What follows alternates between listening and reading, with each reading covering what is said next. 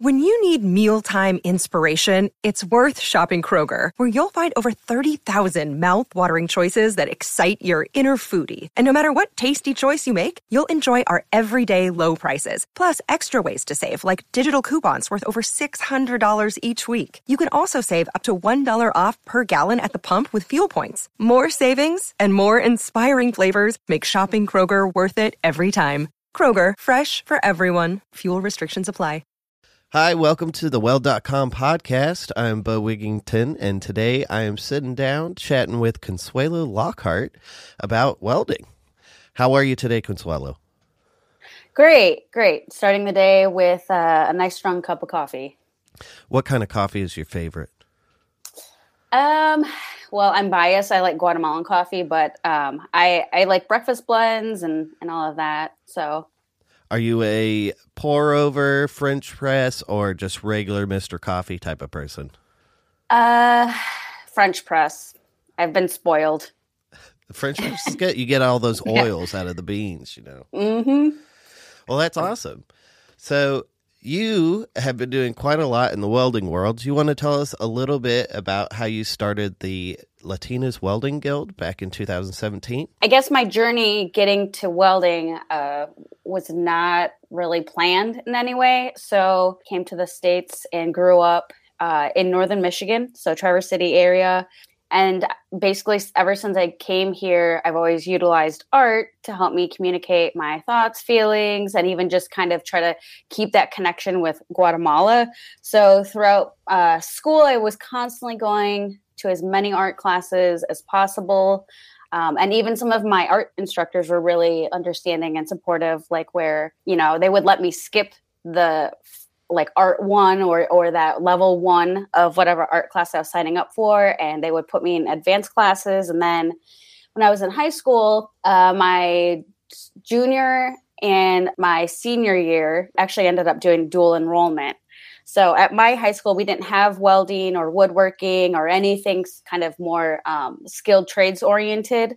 That was actually at another school. So I grew up hearing about the alternative high school, and that was for the bad kids. And that's where the welding and the woodworking and all the other stuff we didn't have at our high school was. So, and, you know, I didn't even really think about that until this morning where I'm like, oh my gosh, like that's really how that was portrayed when I was going to school. Like it wasn't, you were a bad kid if you did that. And so, sometimes it's good to be bad, you know? Right. And so, you know, when I was looking at dual credit, I was kind of like, well, what are my options? And then I was looking through the college catalog, looking at different classes. And I was like, ooh, I could do a canoe making class. That would be awesome. And, you know, the funny thing is, it's like I never even thought about my gender as being a reason to not do woodworking or metal or anything like that. I think, if anything, I just was like, well, what am I going to do with that long term? Am I going to start making canoes now, or what does my career path look like? And so I ended up doing some painting classes. I think I don't really remember what was like the final reasoning behind it. I think it was probably prep for art school, because I really wanted to go to art school. And so I was like, oh, maybe it'll help me build my portfolio, and it'll show like, oh, I can maintain, you know, a college class and get credit, and, you know, it'll just help my my degree, if anything. When I went to college, I was originally focusing on industrial design because I love the idea of developing a product, thinking about the user, and really just like basically improving the quality of whatever it would be I'd be focusing on. And so when I was there, I started going through all my ID classes. And then there was only one female instructor, and she was actually the one who told me I was in the wrong program.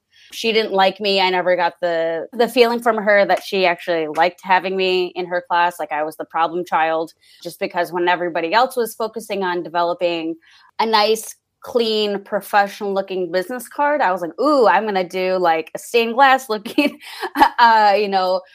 kind of aesthetic for my business card, and she didn't like that. And then any other products we were basically rebranding and trying to gear it towards maybe one specific targeted audience.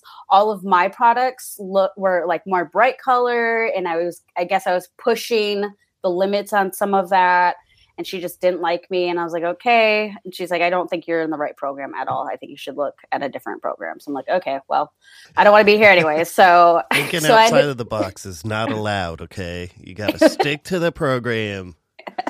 Exactly. And, and then she also did tell me, she was like, in industrial design, we're not designing for ourselves. We're designing for other people. And I'm like, well, I should have heard that in the beginning of the program, so I didn't have to go through all of this. But either way, I walked away with some computer skills, and I felt like I was further ahead than some of my other classmates who were in functional art. I ended up looking at sculpture, furniture design, and functional art as different options. I ended up doing functional art because I love the idea of, marrying the functional side with the design side. I just absolutely love that challenge, and being able to have that conceptual idea with the whole, my whole body of work that I wanted to try to create was also super appealing. And I could work with my hands, so I no longer had to just constantly sit at a computer. I think it was my second or third semester, maybe, that I was in the functional program, that I ended up having a project where we had to make a table, but we had to utilize or use one material that we either had very limited amount of experience with or no experience with. And so at that time, I had really just been focusing on wood. And so I was like, well, I don't know what else I would use. And so once again, steel never came to mind because it's I never had people talking about it or encouraging us to use it. And then for that particular project, I think another professor kind of saw us all designing and was asking us what we were doing. And I was like, I don't know what I want to do. And so she was like, well, maybe you should try metal. She's like, have you ever thought about that? And I'm like, no, I haven't. And so she was like, well, I think you should start looking at steel and I'll show you how to weld. So I was like, okay. And so then I came up with my design and then I showed her, and then she gave me basically, I think maybe an hour welding lesson. And I just picked it up and just kept going around with it. And it just happened kind of natural. And I didn't really even think about all the other stuff now that I'm trying to advocate for, being a woman in the industry and how is it accessible, and, self-doubt and imposter syndrome and all these different things that, I think a lot of newer welders, or maybe more specifically women, are facing. And so I never would have thought that one project would have led to where I am now. So I graduated from Kendall. I got my BFA in functional art. I had a couple welded pieces. But then it came the big question of well, now what am I going to do with my degree? And I'm like, I have no idea.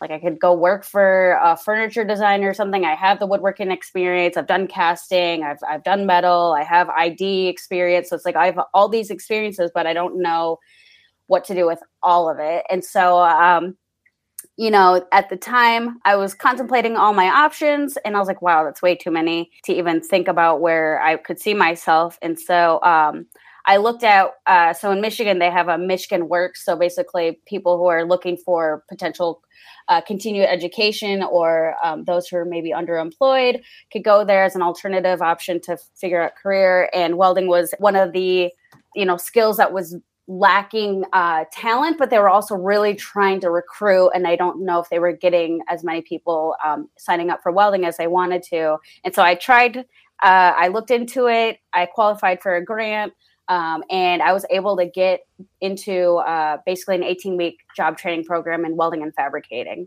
And so now I was like, I have no idea what that is or means or anything. And so I basically was like, you know what? I did a little bit of welding. If it's anything like that, I think I will be fine. And so I just went for it. I was scared as soon as I got into class because we started doing videos and reading, and I saw terminology, the workbooks. I was like, oh my God. I was like, I don't know if I can do this. I was the only woman in my class. And just even my experience in orientation, as before we even started classes, basically they wanted to have the cohort for the welding, I think welding construction. And so then some of the professors from each department came out and talked. And so I remember there was a woman from the admissions office who saw me, and she's like, what are you going into? And I was like, I'm going into welding. And she's like, oh my God, it's like that movie. And I'm like, what? And she's like, oh yeah, it's like Flashdance. You're like Flashdance. It's like the movie. be. And I'm like, that's not at all what this is like. And but then it's like, that's sad because it's like that's Shameless and Flashdance are the two only, I feel like, images you ever see of women in welding, and they're not even good imagery of women in the industry. But it's not like them being like, oh, they're very famous, like this is all because they're a welder. There's so much more. That's like just a plot piece instead of the plot.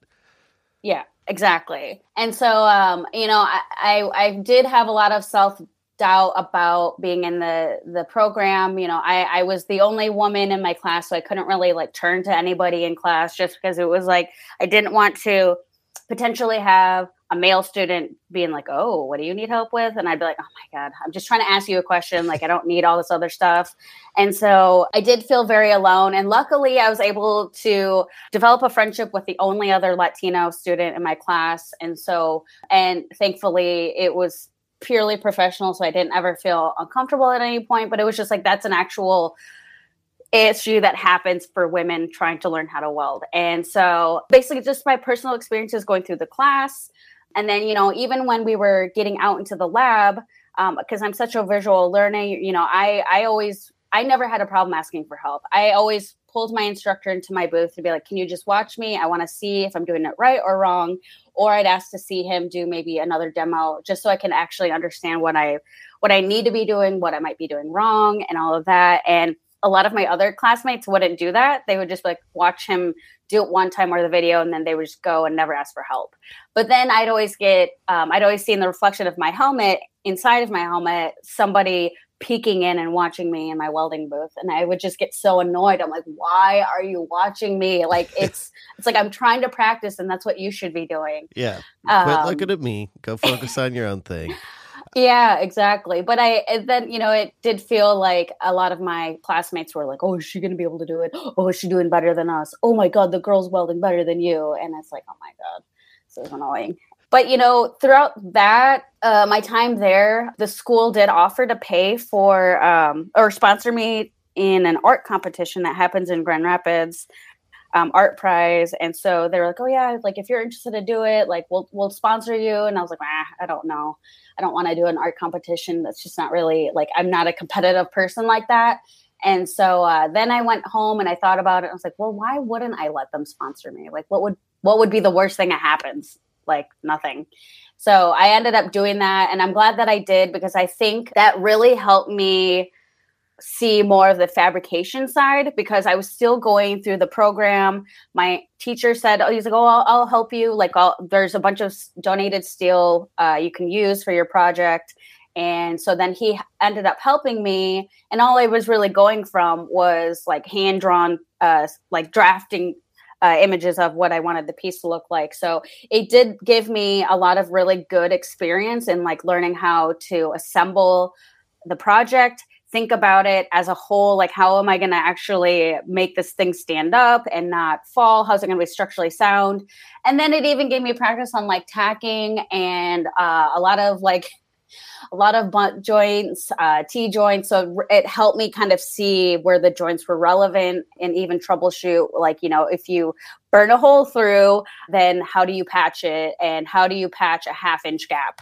Or whatever the situation might have been. And so I think that overall, I'm glad that I did that, even though it was a huge headache to do, because I ended up building out of like 13 pieces and it was an arbor. And I was like, ooh, I should think about this as far as transportation. Like, how would I transport this to the site where I'm going to be doing the art or for the whole competition thing? And so all I had was my element. So I'm like, okay, well, if I can get it in my element, then that's all I'll need. So I'm like, ooh, I'll do it in 13 parts and that'll be so much easier, and I will be able to transport it everywhere. And then I think I only ever completely disassembled it one time. After that, I never did that. I was like, okay, how many parts can I actually take it apart where I can still get it in my car and not have to worry about, fitting one side to the other and all this and that. So how long did the project take you to do? I think it took me a couple months, because I was actually working on it while I was still going through the program. I actually finished the program early, So I was able to focus on so for me, I'm like, okay, I'm going to do this. I'm not going to let all of this other exterior stuff run me out of the program. So I think I finished maybe 4 weeks, maybe more early. So it was a self-paced program. So everybody who was going through, we went through oxyacetylene, we went through torch cutting, brazing. That was how we started. And then we jumped into MIG welding, flux core. Then we did TIG. I think we did stick, but we did do stick. And so we basically did all the processes. And basically you had your different joints you had to pass, like your bend tests and everything. And so I got through everything. And then the last project, the final project was an airtight capsule. So basically it was like a small pyramid where we had to do, I can't remember if we had a limited amount of stops we could do. I ended up with the other Latino student, him and I both did our final test at the very end, and we both passed. And so then I was like, oh, cool. So now I can work on my project. So the school let me work on the project while other people in my class were doing their schoolwork and everything. And then even after that, they're like, oh, yeah, if you need to come back and utilize our shop, you can. But I, like, right after I was completed with the program, they were like, oh, well, there are employers that are looking for, welders to hire on welders. And so I got hired out by a small manufacturing company. And I was kind of like, well, I mean, I don't really know what the job entails, but the fact that they were talking about, they had a training program, and I think it was like six weeks long. And so I went out for the interview. I did my weld test. I did really well. The CWI was like, oh, geez, you've done a lot better than a lot of other welders that come in here for their interview. And I was like, oh, okay, cool. I don't know if that was what was the weld test? Honestly, I can't remember. I feel like he had me do a couple different joints. I think he had me do a T joint. I want to say he might have had me do a vertical weld. But I think he set my machine for me. And so and he was like, okay, you start welding and I'll just tweak your machine as you're going. And I'm like, okay. I did that. And then I got hired on. And then I went through the job training program. And so I felt like, that was a great way or a great experience for me. And that's kind of what I'm constantly looking for other women. It's like, I didn't really know what the job would entail. I didn't know if I would be MIG welding or what steel or anything about the job. I mean, even the job description felt like I was reading Greek. Like, I'm like, I don't know what any of that means. And so, I really jumped into that. And even that employer, like, I was telling them about like my experience at the community college and like how they were helping me with this art project, also with the secret hopes that maybe they would also want to help me. And so they're like, oh yeah, well, we have powder coating. So like, if you want to like bring it here, you can weld. And then if you want to send it through the oven, we can certainly do that too. And I was like, oh, sweet. And then I ended up meeting another powder coater just because I wanted to look at different colors and just also keeping my options open. And that powder coater was like, oh, yeah, I'll cut you a deal or I'll sponsor you too. And I was like, oh, cool. So either way, I had those 3 groups helping me. And those were all opportunities that I never saw really happening just based on me being like, okay, I'm going to start this welding and fabricating program. And so it really led to all of that. But I also, I mean, that's all good stories and stuff. But it was also like I did have a difficult time being the only woman at the welding shop because I would constantly get stares from other coworkers and stuff. And, I did end up finding some support from the other welders that were around me. Like they did watch out for me. There were definitely like, I was really frustrated with that specific position I got thrown into because there were different departments and I was in like the largest scale department where I was making like vending machines and all sorts of large, like huge pieces that, in parts, it's like, oh, okay, that's not bad. But then it's like, okay, how am I supposed to lift this thing out of my jig, get it off my welding table? Thank God it was a hydraulic table. But it's like, how am I supposed to lift that off, get it on the pallet, and then keep stacking all of my pieces on top of it? I'm like, I'm this thing is larger than I am.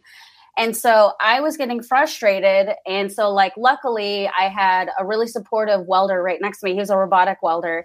So every time I like was ready to pull it off the table, I'd be like, hey, can you just like do a double check, make sure I got everything correct. And then also help me lift it off the table. So he constantly helped me. And then I felt really bad. So I'm like, here I am trying to just do my own job. But now I have to pull a robotics welder off of his machine just to help me and everything. And so then it got to the point where I'm like, okay, well, I'm literally the smallest person in my department. And the other department next door, they're making smaller pieces and there are guys about my size over there. So why am I over here and why can't I go over there? And so then it came to the point where I'm like, I think I have to talk to my supervisor because I do feel like I'm being set up for failure. Like there's no way I can keep doing this. And make my numbers because it's like that's what I was really focused on. I was like, if I'm supposed to be like, making or having a quota and like hitting my target number, like I can't do that at this point. And so I ended up just talking to the supervisor and told him I was like, I don't feel like this is really fair or the right spot for me, and I don't really know why I got placed in this department when it's clear that I can't lift all the things. And, they didn't have like any sort of hoist system or anything like that. So it's like, I didn't want to hold people up in the whole process. And so they moved me over. And so then that experience was a little bit different. Yeah, I don't know. It's kind of a whirlwind. And I don't always think about my first year starting out, but I definitely learned a lot, I think. And it did help me kind of figure out what I did and what I didn't want to do. I was like, I really don't think I want to do production welding. I mean, I could if I really wanted to go back to that, but my heart wasn't in it. And even asking the questions of like HR and the supervisors, I'm like, well, how far can I grow with the company? Like if I ever eventually wanted to put my degree to use, like, could I potentially design? Like, could I start making blueprints and start designing some of the products that we're making and like, be on that end too? And they were like, no, we don't, that's not how we promote. So I'm like, well. It really makes you want to stick around when people are like, nope, you're going to stay exactly where you are forever. Well, yeah. And then even talking about what the most welder at that particular shop could make. So I'm like, okay. And that's it. Like I could be here for 10 years and I would still make the same exact amount that once I get to that cap. That's something that when I was going through welding school, people talked a lot about was that this day and age, a lot of welders will jump from job to job to job to job because you start making something at one, and then another company is trying to hire people, and so you ask them for more, and so people don't stay at welding jobs a long time these days, and it feels like employers aren't really ready to risk paying people more and giving them raises on the regular, which is hard for job retention. Yeah, absolutely. And like for me, it's like growing up, I mean, I was really fortunate to have grown up in, Northern Michigan, having parents who both had degrees. My dad had a PhD, and like both of them constantly talking about work ethic. And like, the whole like resume, you have to do stuff for your resume. And it's like, oh, how's that going to look if you keep jumping around from job to job to job? And what's that going to look like on your resume? It's like, oh my God, the resume. Looks like a normal welder's resume. Yeah. And so like for me, it's like, it was important for me. And like my parents constantly would always tell us growing up, like, if you commit to something, then you need to commit to it. It's not fair for you to be like, hey, I'm going to sign up for this job and I'm going to do it. And then like stop showing up, or you quit after, a week or whatever amount of time. It's like, if you're going to actually commit to a job, you need to see it all the way through, and then you'll know whether or not it's a good fit or whatever. And so like, for me, I was like, okay, well, I want to understand where the limitations are for the job before I just decide to up and quit. So I'm giving it a chance. But, the whole like jumping from job to job to job, I never really understood it. But then the more I got into the field, then I'm like, that is very common. And it also makes sense. It's like, why would I want to work a job where I am lifting everything? I'm having to read blueprints. And then if there's a mistake on a print, then you got to call it out. So it's like now you're going through all of these different steps just to make sure that you can even do your job. while lifting and prepping, grinding things, prepping things for paint or powder coating or wherever it's going. To me, that's not like, an easy job. And the fact that like skilled trades folks are getting paid less than maybe an office admin or, just other jobs, it's like that to me never made sense. Yeah. And so like, even now I'm like, oh my God, I feel like it'd be really hard to go back out if I'm not making a certain amount of money, especially for the skill, the time commitment you've put into education and learning and, just really honing in on your skill. Like I don't want to get paid $15 an hour to do that. I resonate with that very much because I've been a musician for many years, and it's kind of the same where you roll up to a bar and you're like, hey, we want to play. They're like, oh, well, we'll pay you an exposure. There's going to be people out here. And it's like, no, I've spent all these years honing a skill. I have all of this equipment that I've spent thousands of dollars on, and you need to compensate me for it or else we'll go somewhere else. And it's very the same with the skilled trades where people are just like, oh, it's not going to like, how come it's that expensive for you to do this? Like, it's only going to be this much. It's like, well, it took a lot to get here. And if you don't understand that, you can go find someone else, Exactly. What instrument do you play, or instruments do you play? I play anything with strings on it, and mainly a writer, but doing it a long time. Love it. Love music. But welding came into my life during COVID, and that's what kind of like, because music shut down, and I was like, well, what didn't shut down? And welding school was still open, and I was like, I got to try that out. Found love. Yeah. Let's see, I think I started playing piano when I was in elementary school at some point. So I've been playing for a long time as well. I mean, it's definitely interesting to see how artists, musicians, well, basically anyone with like a hand skill or whatever, creative skill, they always get asked to do stuff for free. Yeah. Yeah. It's a weird world. It's like, I mean, I guess in some ways it's similar to like doctors and dentists. So it's like, if your friend's a dentist or doctor, or you're like, oh, so-and-so's bringing their husband. Oh, they're a doctor. Like, oh, well, yeah, my back hurts. Can you take a look at it? That old party trick. It's like, hey, this guy's a doctor. Who's sick? Come on. Yeah. My dad was a psychologist, so I felt like he got the same exact things. And sometimes I would be mad because I'm like, my dad's a doctor. Like, he's like a psychologist, and we're trying to have family time. Why are you asking him about, or like talking to him about your love life? It's like, Yeah, it's funny. People asking for stuff for free. People don't understand how insulting it is. Yeah, absolutely. But speaking of insulting, there was a couple things. There was a couple things that you were talking about earlier that I wanted to touch on because you were talking about overcoming self-doubt in school and asking for help. Those are two things that I feel like people getting into the skill of welding, they have a hard time with. Like people have a hard time overcoming, you're first learning and you think you're never going to figure it out.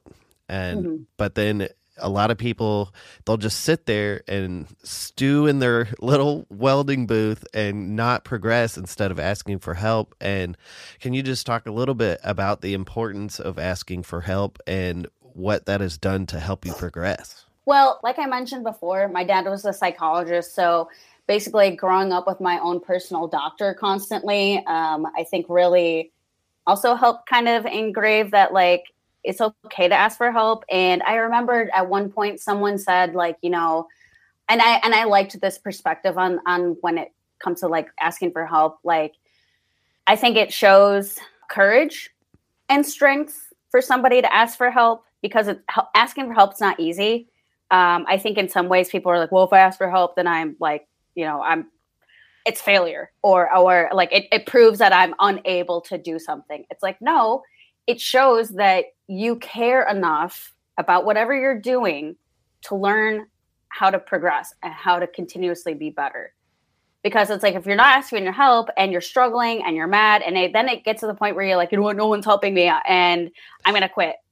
It's like that just opens the floodgates for all of that. Exactly. There's so many people. I went through a community college program as well. It was like year long, and there was people dropping like flies. the entire time because they just couldn't figure it out. I'm just like, go talk to the instructor. Go talk to the instructor. And they're like, no, they don't help me. They never help me. They just tell me it doesn't look good. And I was like, well, that's how you got to go up there, grab them by the hand, drag them to your booth and say, what am I doing wrong? Show me, watch me, help me.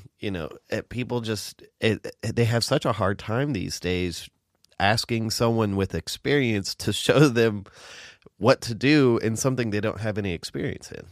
Exactly. Yeah. I don't understand it, but it is a very big thing that happens. Yeah. Well, I mean, for me, it's like, I know that I am a visual learner. I have to physically see it.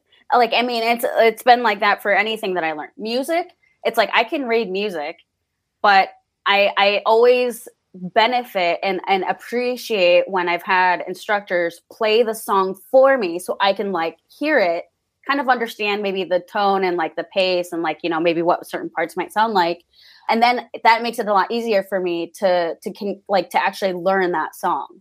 And like with welding for me, I'm like, okay, this is something I've never done before. I think I might know what it's supposed to look like, sound like, and feel like, but I just want to make sure. So I overthink it and am a slight perfectionist, I think, in some sense. But, for me, I'm like, there's my instructor. He's literally just sitting there. No one's asking for help. So I'm going to take advantage of that because I want to be really good at this. And I don't want to quit or be ran out of the program by other male students. So I'm like, I'm going to do better. It worked out for me because I was done like 4 to 6 weeks early before all my other classmates. So crushing it. Yes. And, that's the thing. It's like, I'm not going to let anybody determine my ability to do this or not do this. Like, it's like, that's up to me. And so, like, I know when I was starting, I'm like, I was a little hesitant asking for help because I'm like, well, I don't know if I'm going to annoy my instructor, like, because it was like every day. Like, I'm like, hey, can you come look at this? Or can you watch me? Or can I see you do this? And because, like, I mean, just from what I've gathered from other people who've gone through, like, vocational school or whatever, it's like, just because you're a good welder doesn't mean you're a good instructor. Yeah. And so, like, for some instructors, they might sit at their desk and they're like, okay, watch that video, read that book. Yeah. Okay, go weld. And it's like, okay, well, that's super hands off. And you don't really, like, I mean, it's true. I'm sure there are instructors that, like, you're like, hey, how am I doing? And they're like, it looks good. Yeah, well, why does it look good? What did I do? It's fine. That'll pass. It's fine. Go on. Yeah, exactly. Yeah. And so that for me, I'm like, well, that's not how I can't function like that. And so I'm sure for him, he probably never really got that many students who are like that. I don't want to say needy, but that persistent on like feedback. And so, I mean, I didn't let any of those exterior things, change my mind. Yeah. Change my mind on getting help and all of that. And so like for me, when we have classes going on, I'm like, do not be afraid to ask the question. Because there's a good chance that whatever you're asking, somebody else might be too afraid to ask. And so you're not just doing yourself a favor, but you're doing other people also a favor. Exactly. I asked so many questions and everybody was like, shut up. I'm like, no, because I'm asking the question you're too afraid to ask. And people would say that to me all the time. They're just like, man, I was thinking about that forever. I've never asked it. And you asked the question and now I understand what I'm supposed to do. It's like, yeah, well, if you just ask, you probably figure it out sooner. I'd be like, oh, well, I didn't know that you needed help. Yeah. You never said anything. Well, speaking about help, I asked about the guild way earlier, but we've jumped into an awesome conversation. But I want to circle back around. When you started this Latinas Welding Guild, can you give us a little information about that? Yeah. So when I was going through school at the community college, I was still going through the welding program. And I'm trying to think like, long term, what is it that I want to do? I mean, I know that I could get a job, and then understanding that, like, as a woman in the industry, like I could literally go anywhere because I'm a woman and there's not a lot of women in the industry. So I'm kind of like a hot commodity. So I'm like, so that was kind of comforting in some way, I guess. But then also like understanding, like, well, trying to figure out like, well, why aren't there more women?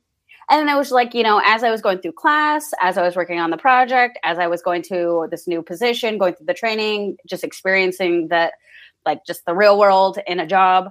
And then even outside of that, because I'm like, well, outside of my class, I want to be able to go back and like work on projects or figure out how I want to use it. Because like, I came from art school where everything was so project based, and I absolutely loved that. And even to this day, I really do miss being at school. I love the structure. I love the fact that, it's like, okay, now I have a purpose to design for. So it just always helped motivate me. And so, as I was going through the program and everything, like outside of class, I was thinking like, well, what kind of art do I want to do with it? Kind of looking around. And then I didn't even know that there were other welders in my family. And like, after I started, like, as I signed up for the program and all of that, like my mom was like, oh yeah, one of my cousins is a welder. Oh, and my cousin over here is a welder, and the welder here, welder here, welder here. Oh, my dad used to weld. And I'm like, oh my God, like all these people used to weld.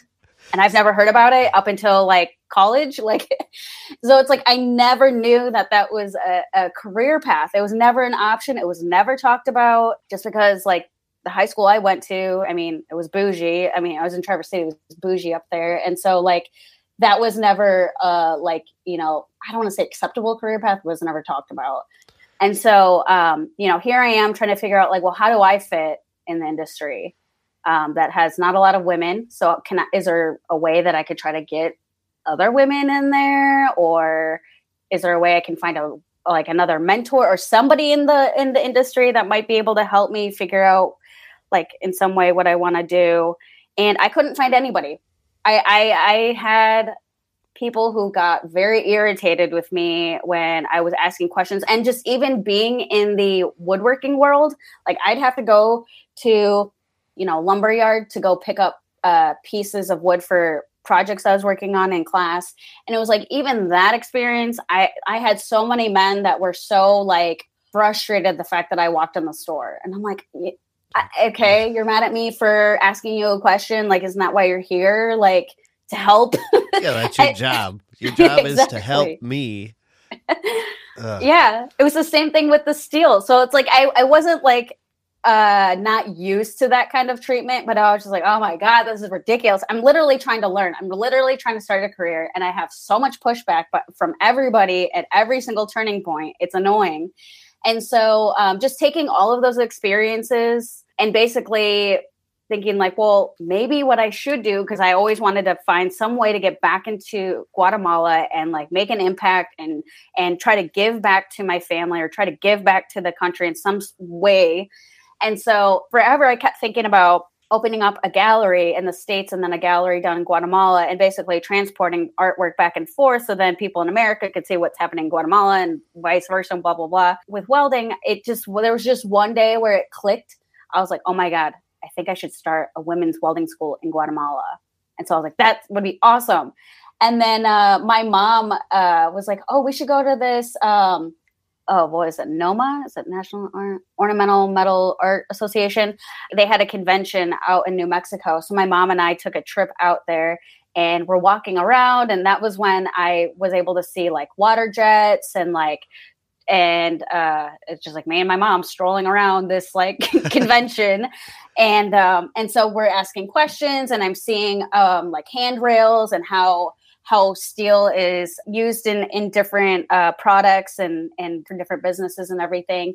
And that was just super fascinating to me. I was like, oh my God, I didn't know that all of this was even like out here. Yeah. Because you just never think about, oh, where was this chair made? How was it made? Like no one looks at all the things around them. And so I was like, oh yeah, that'd be a great option. Like women could learn how to weld, they could start getting careers. And then I was like, I have no idea how to start that in a different country. So then this idea kept kind of like was on my mind for a while. I got done with school. I ended up leaving that job and getting into a furniture job. And I was actually able to go through a Latino leadership program. A friend of mine nominated me to go through it. And so I was going through that program with like 20 some other Latinos that were also nominated by folks in the community to try to like learn maybe other tools to becoming an effective leader in the community. And so everybody that was in there had a different idea or goal with what they wanted to do as far as like leading.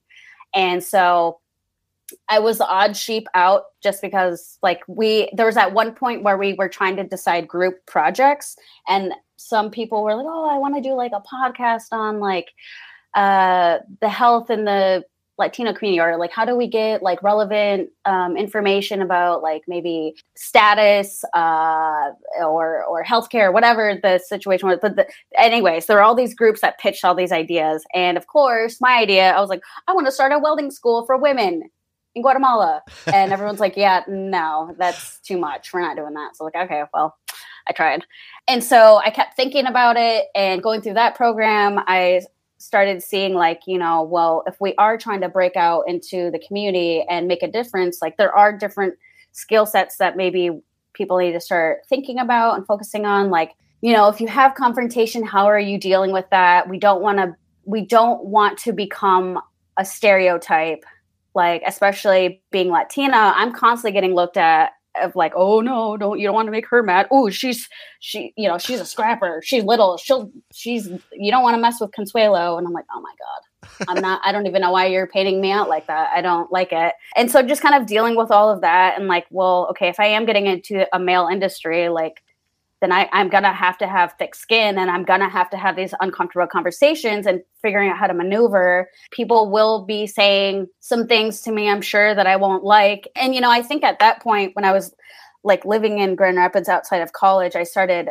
going out and networking and meeting other people in the art community and not really so much in the welding community. And so I did have some racist things said to me, or was in some situations where I was like, oh my God, I didn't realize I'd have to start using all of my skills this quickly, like, and starting to think about how I'm dealing with confrontation in a very aggressive way, or with somebody who was being very aggressive with me. And so all of that, I'm like, okay, it has to be a safe space no matter what I'm doing.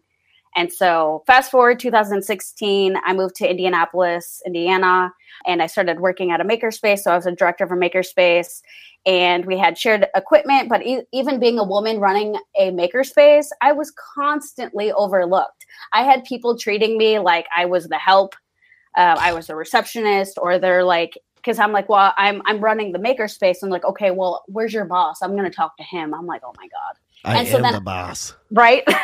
I'm like, you're going to come right back to me, and then let's see how this works out for you. But I was fortunate enough to have a boss there. He was this white, blonde, tall male in the developing world, real estate, nonprofit world. So he had been, established for a long time. And so I felt very fortunate because I'm like, well, I don't know what kind of skill sets I even have to be running a makerspace or what a makerspace is. I felt like they took a chance on me, and I was like super thankful for it, because I'm like, anything I do, whether it's a job or whatever task, I always put my all into it. And even if I don't know what I'm supposed to be doing or how to do it, I will always figure out a way. And so when I was there, like, he gave me a lot of support, because when I did get a lot of pushback from like other men who were like, well, I deserve to be in the makerspace. I'm like, well, I don't think so. And so trying to establish the culture, making sure that the culture was being maintained.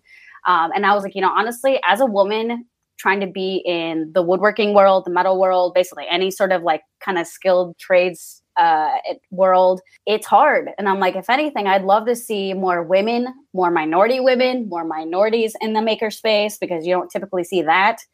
And so my boss just was like, yes, this is your platform. You tell me what you need. If there are people who are like, here, I'm gonna go to Eric instead of you, like, he's like, I'm gonna tell them like, nope, you actually got to go talk to Consuelo. That's Consuelo's decision, not mine. And so that, I think, really did help me find my voice, my confidence, my platform.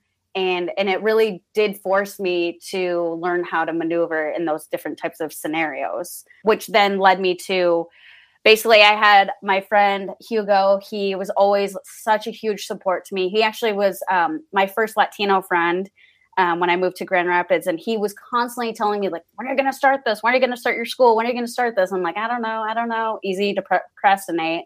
So when I was in Indianapolis, I was like, okay, I have to do it in 2017. I made the jump. I talked to an attorney that we had been working with through the Makerspace, who constantly did like business focused workshops. And I was like, I have this idea. I don't know if it's ready for any sort of legal entity or not. I'm like, this is what I want to do and why, and how do I do it? And so she helped me get my entity filed. I never, ever thought about a nonprofit.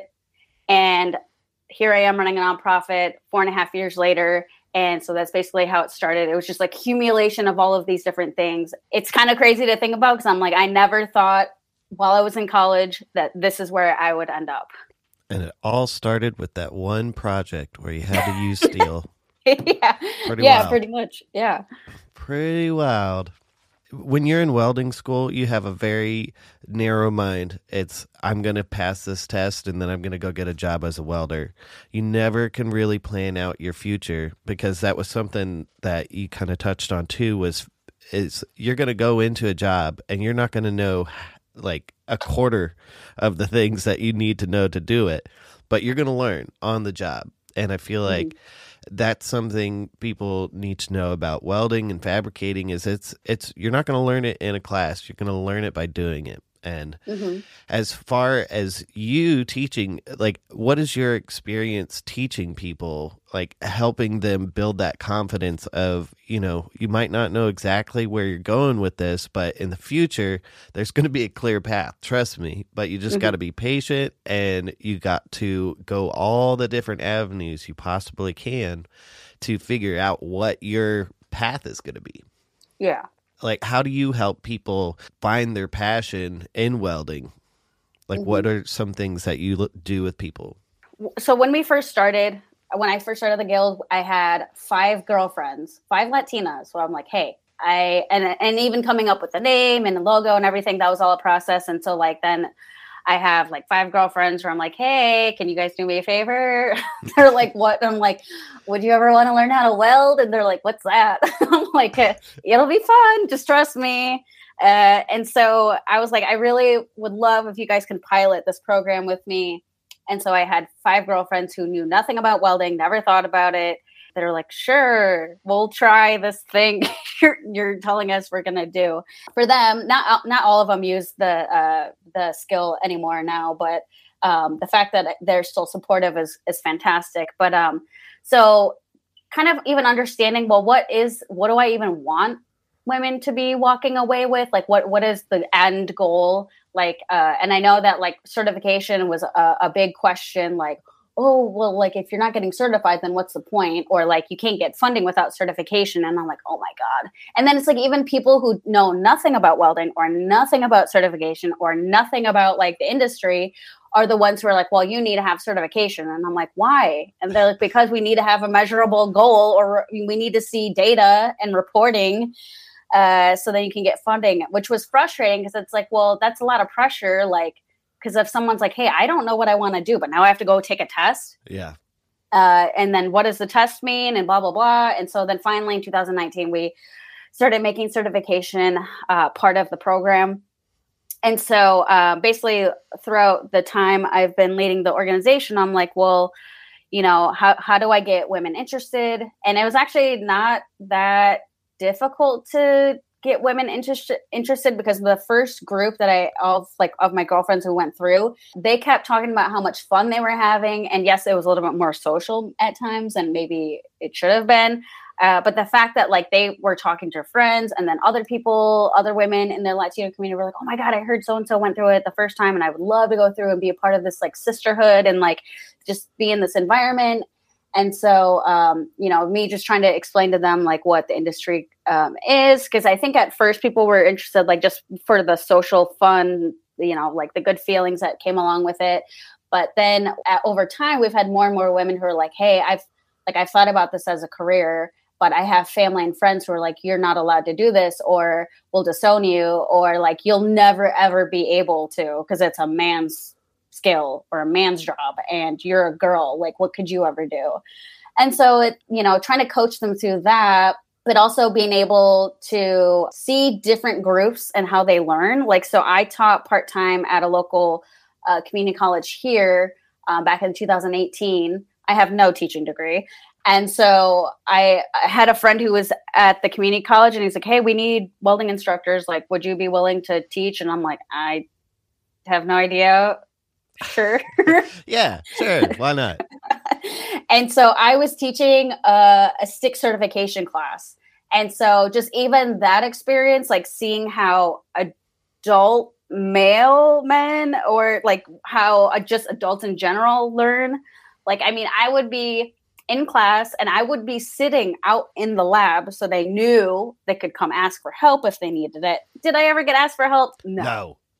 Never did. Maybe by one person. And so, but then I would see some of the guys throwing a temper tantrum. Like, I remember there's this one kid, I guess he was notorious for it, but he would like come to class late, and then he would start welding. He would get to a point where he couldn't make a good weld, and then he would just chuck his steel in his booth.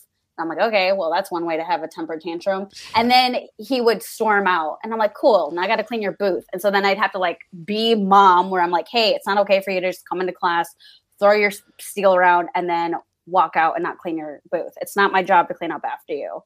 And so kind of just trying to get my legs around, like, or figure out, like, you know, what do I want to do with education? Do I want to teach? Am I even able to teach? Do I even know how to teach? It's like all of these things, and like trying to figure out that on a personal side while also trying to encourage women to go through the program was definitely a little bit of a challenge at times, because I'm like, I had a lot of self-doubt, like, what am I going to do?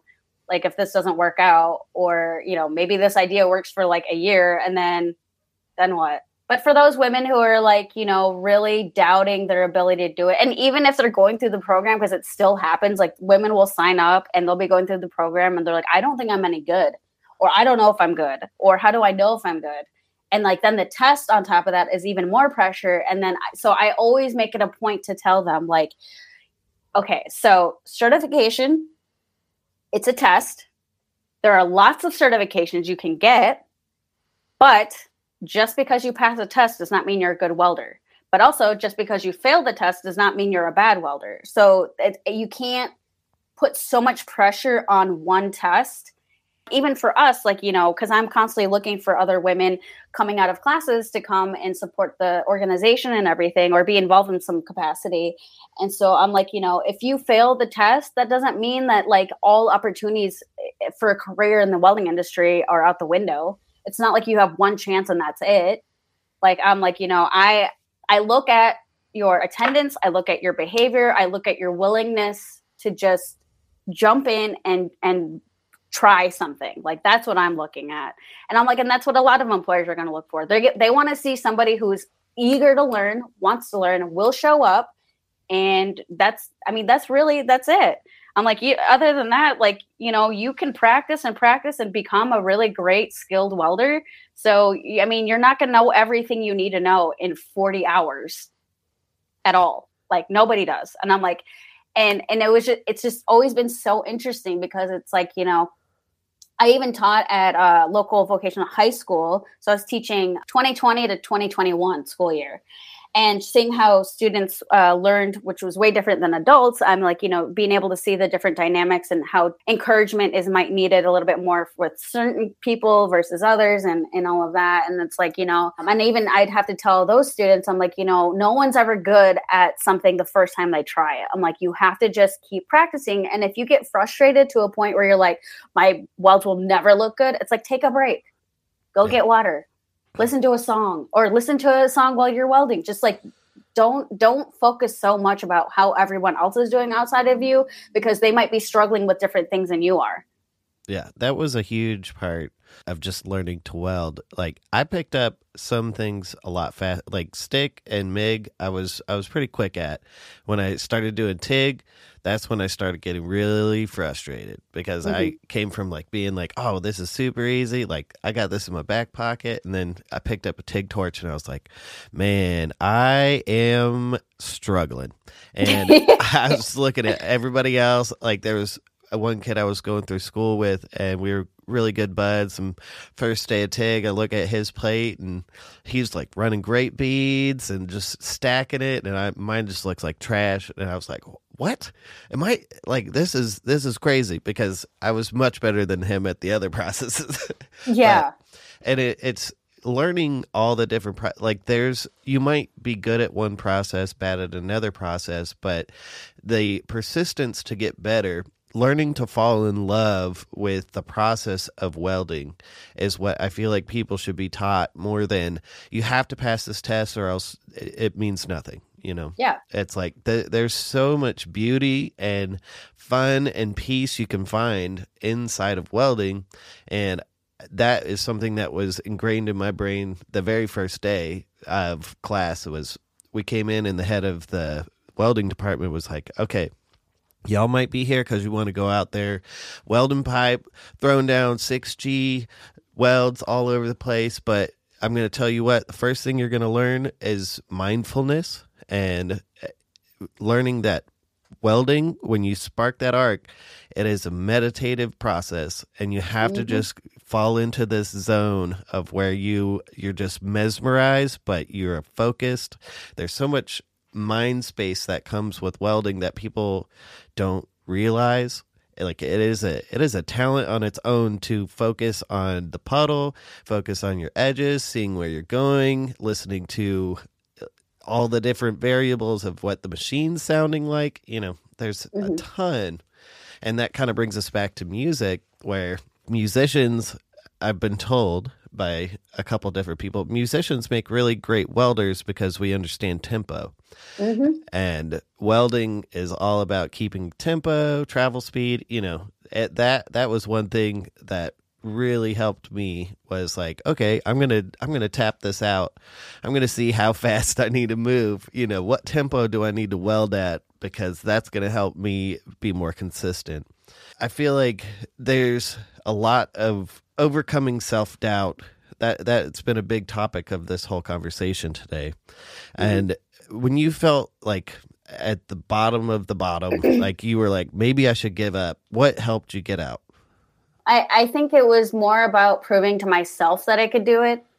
So I'm like, I don't want other people to feel like they were right, or that they had some sort of effect where I'm like, you know what, you're right. I should quit.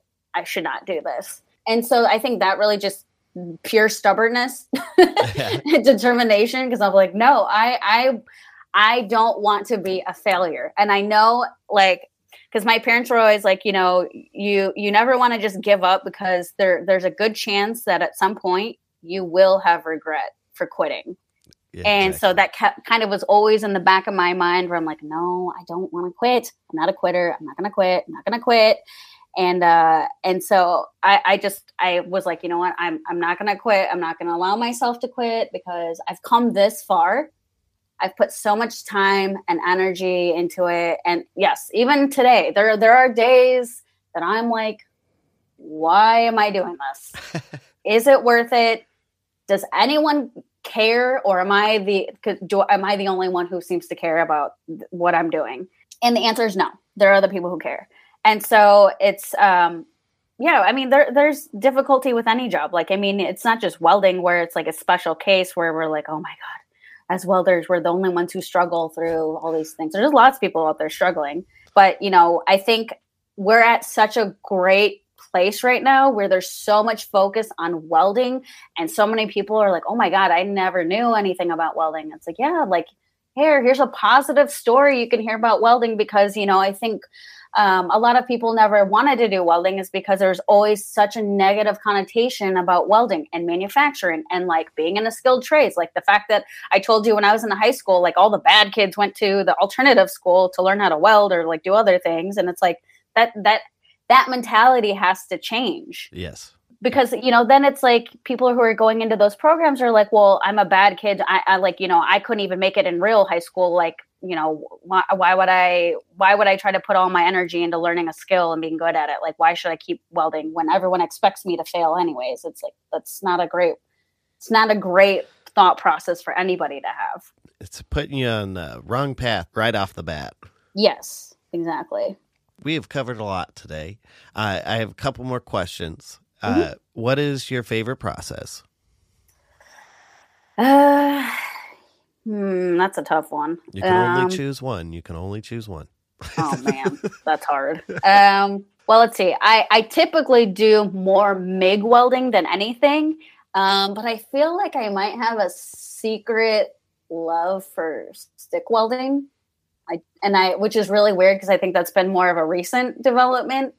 And yeah, I mean, because when I was at the community college, I was teaching stick, and I was like afraid to do demos for people because I'm like, oh my God, I know it's going to look like garbage because I haven't welded stick in like years.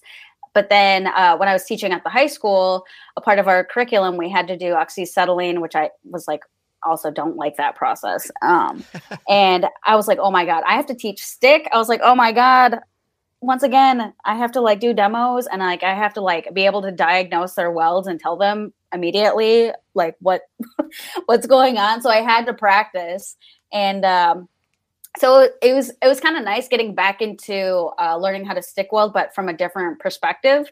Mm-hmm. And I think like, I don't know, it was kind of weird. I was kind of like, maybe I do like stick, and I just don't remember why I stopped doing it, other than access to it. But yeah, I mean, I do really like it, and I just invested in like an oven. I think it was like last summer or something, and so I've been like super excited. I'm like, we have to do stick. We have to get stick back into the classroom. I'm a huge fan of stick as well. I think it's my favorite process, but it is the least used on my end. So. Oh yeah, well that, and everybody who does stick, they're like, I hate stick. Like all the high schoolers were like, I hate this process. Like I hate it. I don't want to weld. I'm like, oh my God, why do you hate it? I'm not good at it. Well, guess what? You got to practice. You're an athlete. You should know this. You have to practice. No, you don't have to practice. You just get it or you don't. Exactly. That's what everybody. God. That was like another big thing as going in. People just, I expected myself to be perfect going in as well. So I can relate to people, but mm-hmm. It's just, then you remind yourself, it's like, oh, it takes hours and hours of practice to learn a skill. Like if you're playing guitar, you don't just pick it up and you're shredding right out the gate. Right. And welding, you're not shredding right out the gate. Yeah, because there would be kids who like they're trying to strike their arc, and I would even go through striking. Like we just spent like I think like a day or two on striking an arc, because like kids would be like, "Oh, this is easy. Oh, my counselor said it was gonna be such an easy program to go through," and I'm like, "Oh my God, well, your counselor shouldn't have said that to you," because that then diminishes my skill, my time and energy I've put into learning. And I'm like, and that's not fair to you, because like now you have this pressure of like, oh, it's so easy. You should just get it right out the gate. And then you don't. And then you're frustrated. And they kept getting stuck to their plates. And I'm like, and then they would just get mad. And they'd like, I don't want to do this anymore. I'm like, oh my God. So just it's like, calm down. Exactly. Once so then I'm like, you'll get it. But trust me, it's exactly frustrating trying to light a stick electrode for the first time. Yes. But then I'm like, it's frustrating now. But once you get that, once you finally learn how to do it, you have an aha moment. And then guess what? Then you're actually excited and happy. And so it was kind of like a process. You have to see them all struggling in the beginning. But then when they finally started learning how to strike it in like one try, then a lot of them were like excited about welding. And then they would spend their whole time in their booth. And I'm like, yes. Yeah. I told you just had to stick with it, literally. Just got to see it out. Just got to see it through. Exactly. What is the coolest place that welding has taken you to? Ooh, that's a good question. So far, the coolest place welding has taken me is Korea. Wow. Yep. Seoul. I went to Seoul. Yep.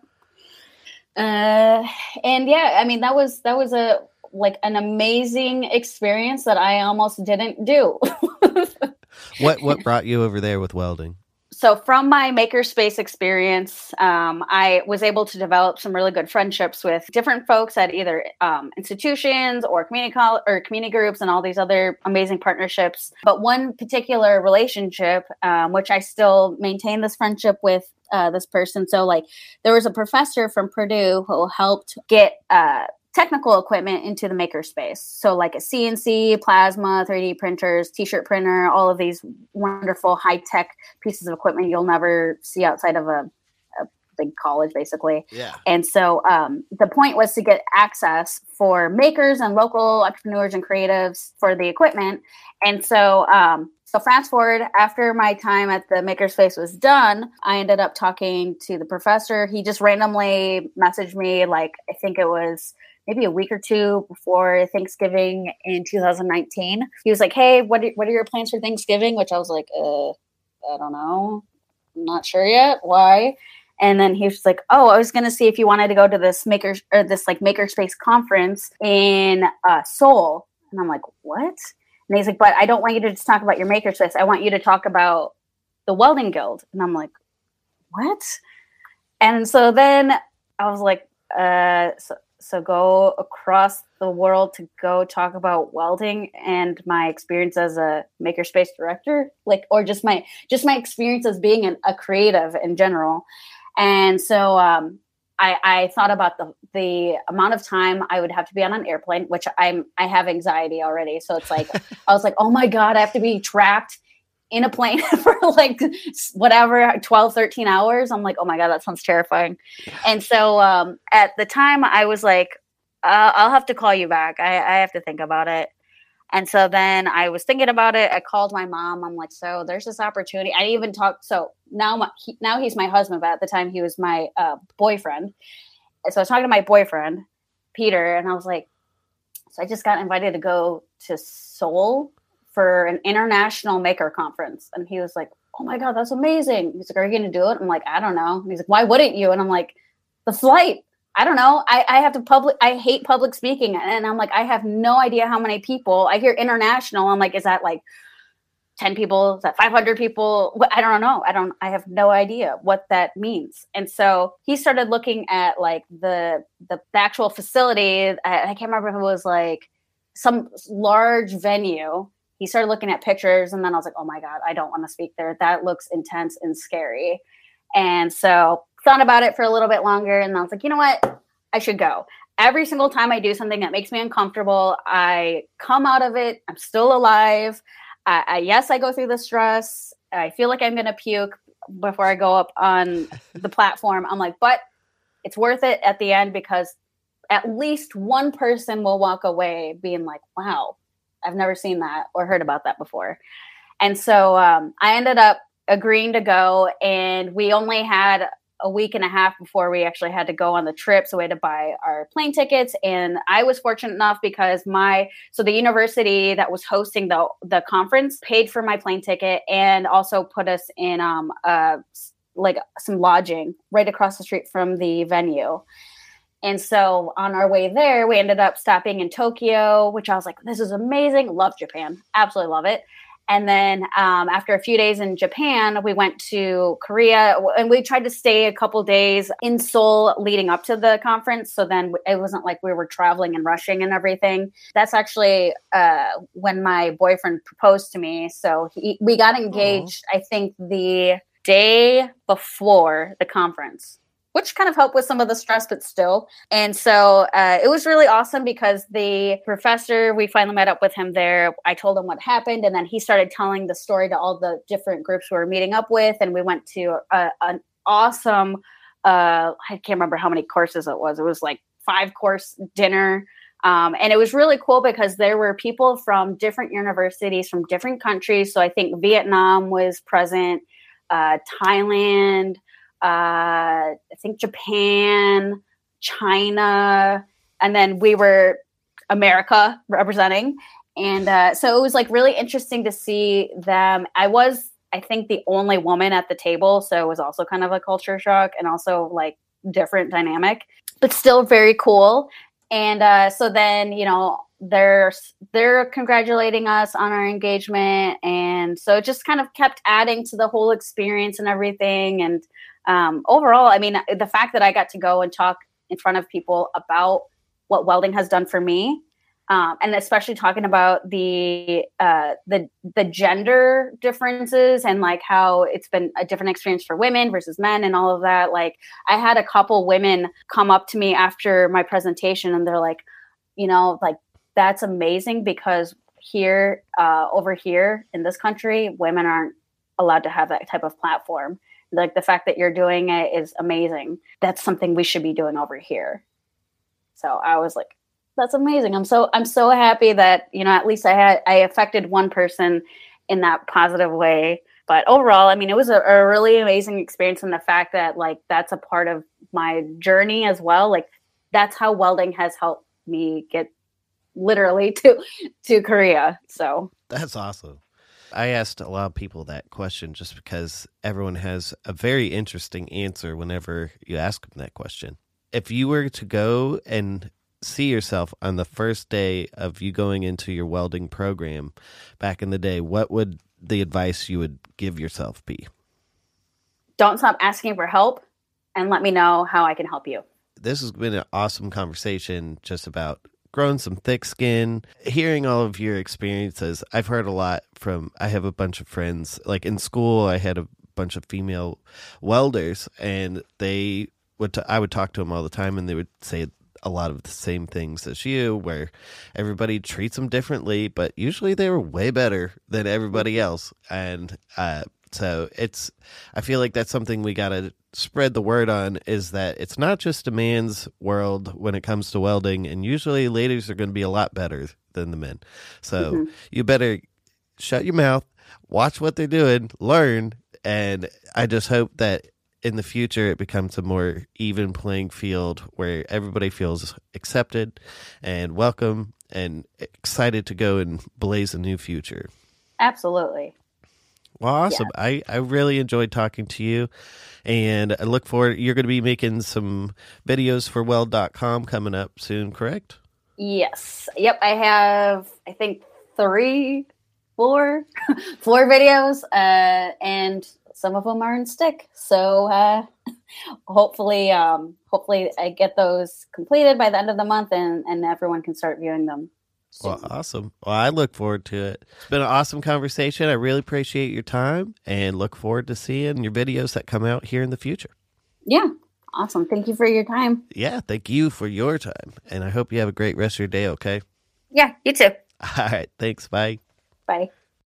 Hey, everyone. If you are looking to pick up a new machine, head on over to store.lincolnelectric.com, and you can use one of our promo codes, weld.com10, for 10% off equipment, or weld.com20 for 20% off gear, accessories, and these are going to be good for the rest of the year. Again, that's weld.com, spelled out WELDDOTCOM, with 10 or 20 after, and you can snag some sweet new gear at a sweet new price. Thanks again for tuning in to another episode of the Weld.com podcast. I'm Bo Wigington, and until next week, we'll see you out there.